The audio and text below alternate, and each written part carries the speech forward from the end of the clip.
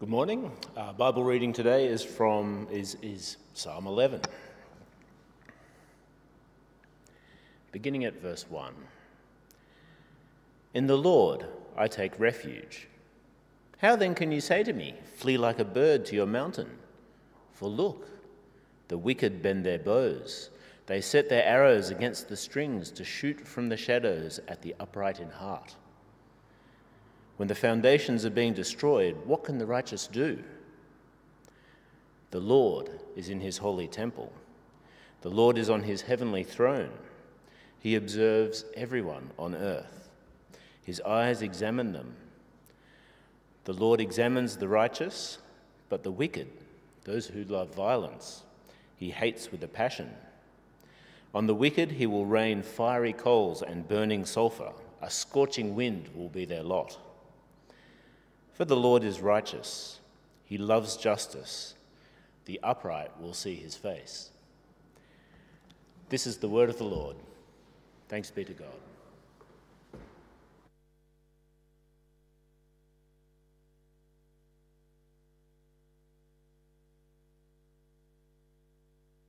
Morning. Thanks, Matt. How do you handle unfair treatment?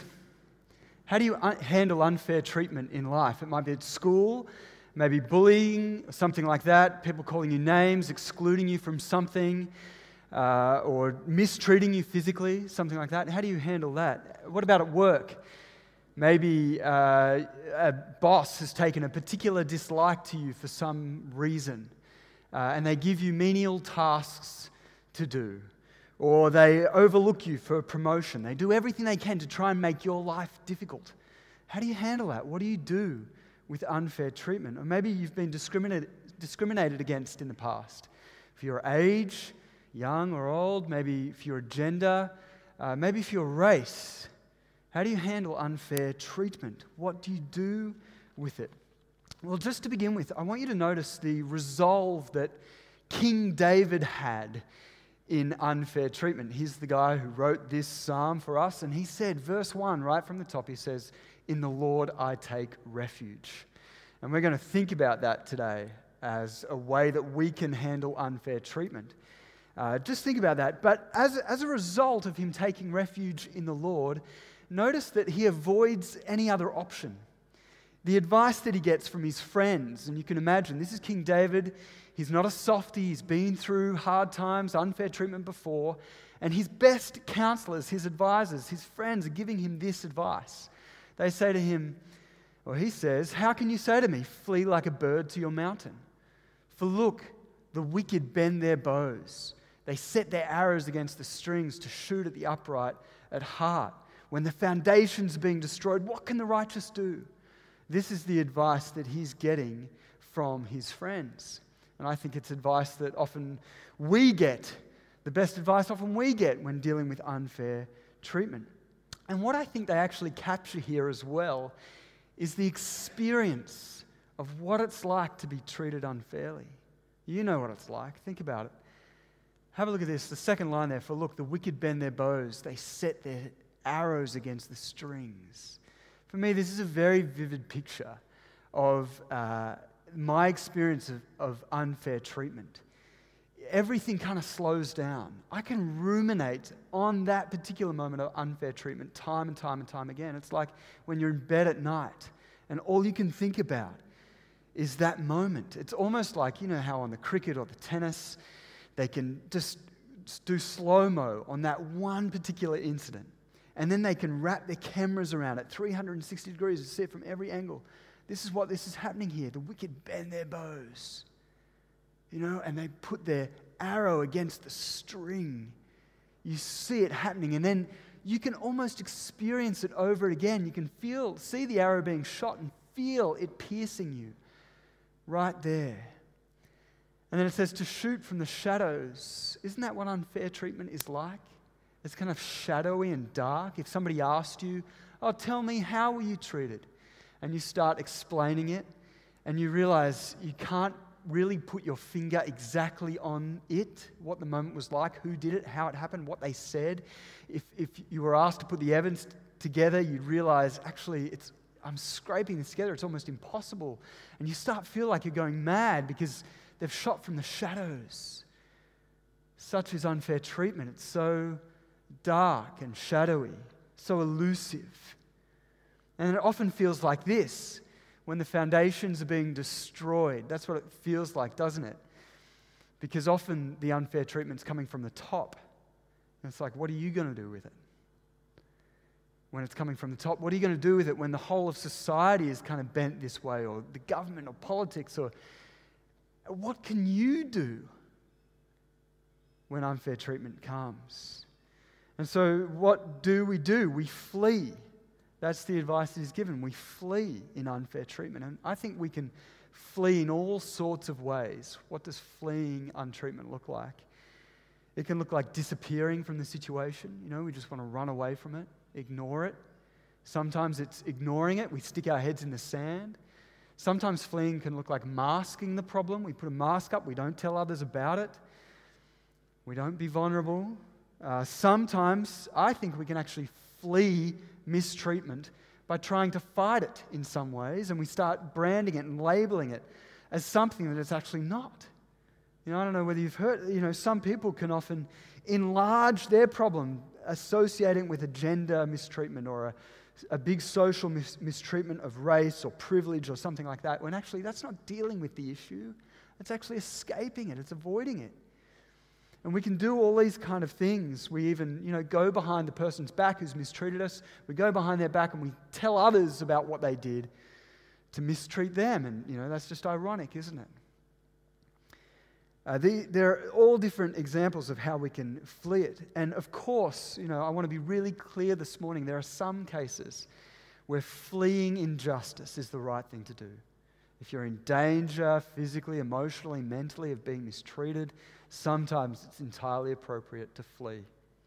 That needs to be said.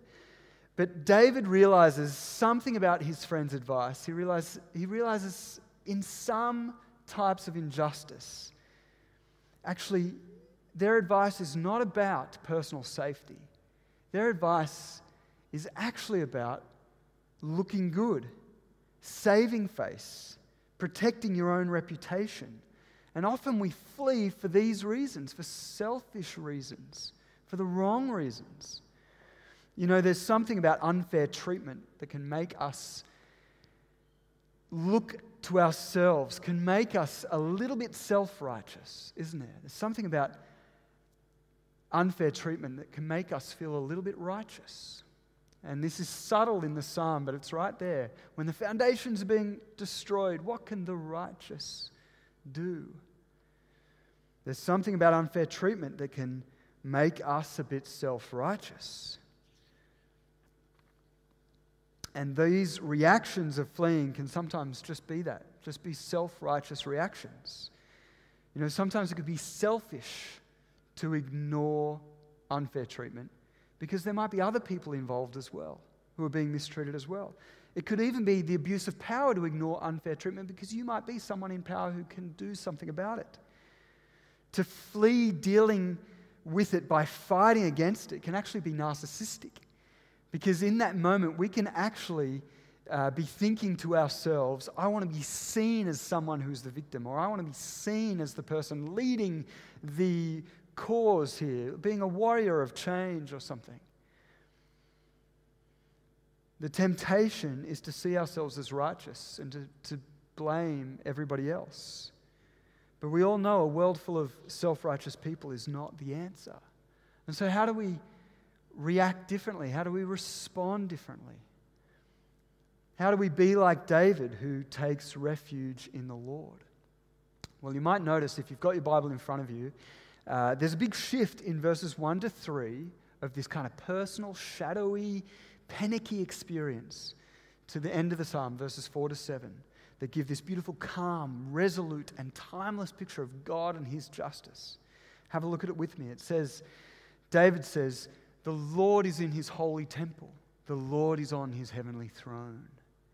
Two wonderful pictures here about who God is and what He does. God is in His holy temple. That's a picture. The temple, of course, was this great building in the middle of the Jewish people. And David is reminding the people, when God feels distant, remember actually that God is with you in your problems. And the Lord is on his heavenly throne. He's saying, actually, in contrast to God being among you, which he is also actually above the chaos of the world. And he's unaffected and uncompromised by human mistreatment. And he's on a throne. And he judges from that heavenly throne justly and rightly and purely. When God seems indifferent, remember, he is actually a judge sitting on a throne. David goes on in verse 4, he continues, he says, he observes everyone on earth. His eyes examine them.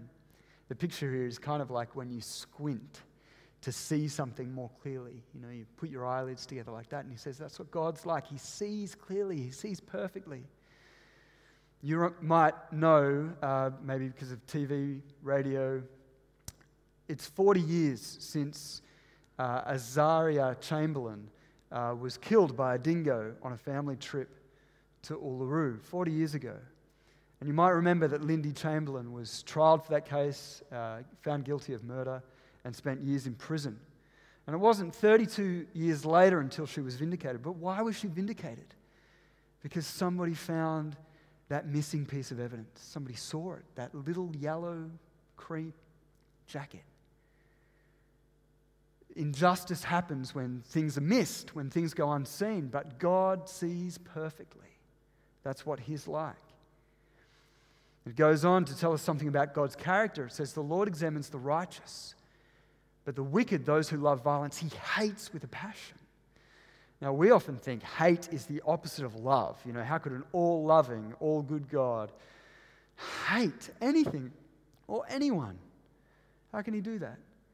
But you and I also know, you know, a parent who doesn't get angry or upset when someone or something deliberately destroys their child or seeks to destroy their child is negligent, right?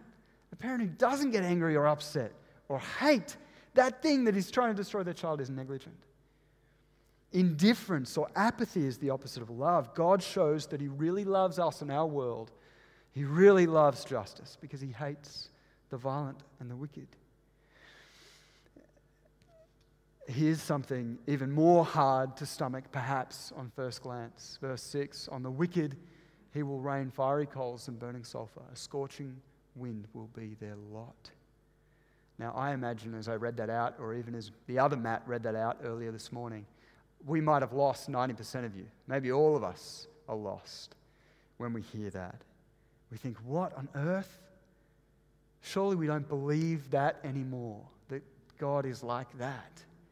Wasn't that just a God we told people about so that they would obey order and structure and tradition? But maybe there's something invaluable we need to hear about God and learn about God in this. You know, you might be thinking about coming to faith, or you might have a friend you want to bring to faith, and you read something like this and you think, I don't think they could stomach that. I don't think they should stomach that.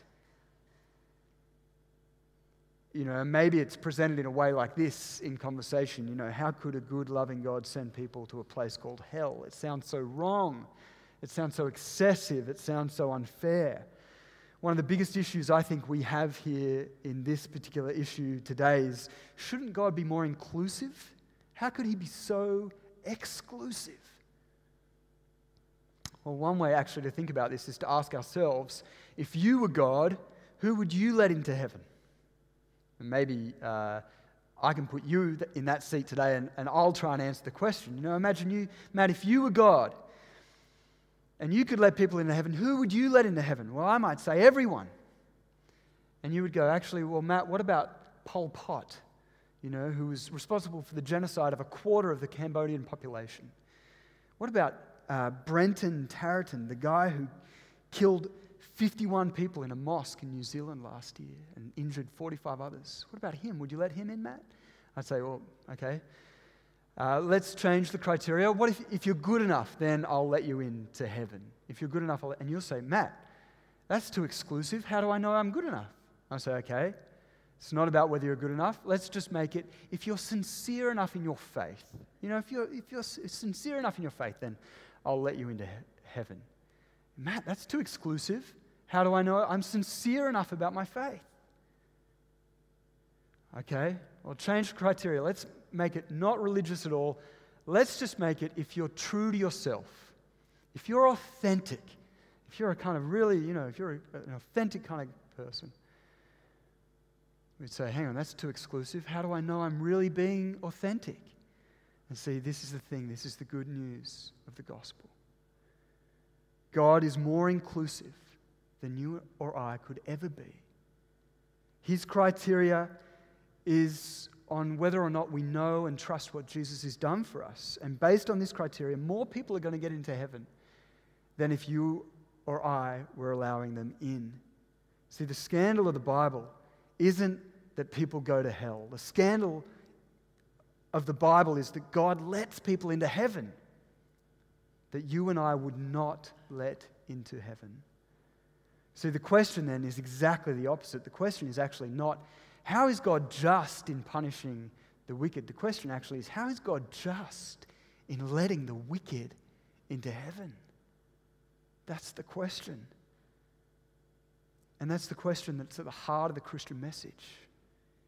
See, God is just not just because He's a judge who sees everything, a God of perfect character, but He's just because in His Son, Jesus, God became the bearer of punishment, the bearer of what we deserve, the bearer of what the wicked deserve, that they might be forgiven and that they might be treated with honor and respect and love, that they might be forgiven and justly treated like that. See, Jesus, in His death, we see that God experiences unfair treatment, and He perfectly judges our mistreatment of Him. He perfectly judges it. That's what Jesus on the cross and His death is all about. God perfectly judging our mistreatment of Him. But more than that, more than just being just, He becomes the justifier of those who accept what Jesus has done for them.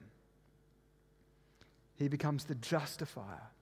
Listen to the Apostle Paul in Romans chapter 3. He says, there's no difference between us. All have sinned and fall short of the glory of God and are justified freely by His grace through the redemption that came by Christ Jesus. It says here, God presented Christ as a sacrifice. He did it to demonstrate His righteousness so as to be just. God put Jesus on the cross so that when He forgave us of our sins, He's still just in doing that. But also so that He might be the justifier for those who have faith in Jesus. So, what does it look like? How do we change? What does it look like to take refuge in the Lord? How do we change how we handle mistreatment and unfair treatment? How do we move from being selfish in those moments to selfless? Well, I think when a Christian really knows that God has justified them, then they don't really worry about how we're treated. Not really, because we know we're safe in God's arms. We know how He treats us. How do we move from the need to feel validated and heard in that mistreatment, though? Well, when a Christian knows that God and His Son lived a human life, died an unfair death, we know that we have someone who knows what we're going through. We've got someone to lean on even in remarkable trials. How do we move from revenge and wanting revenge to moving to compassion? Well, when a Christian knows that God judges from heaven and that one day He will judge finally, then we are free to leave our judgment and our revenge behind and to leave it with Him. We can take our minds off the immediate and put them on the eternal. When someone knows that in Jesus Christ God has dealt with us graciously, then we are free to demonstrate the same love to others.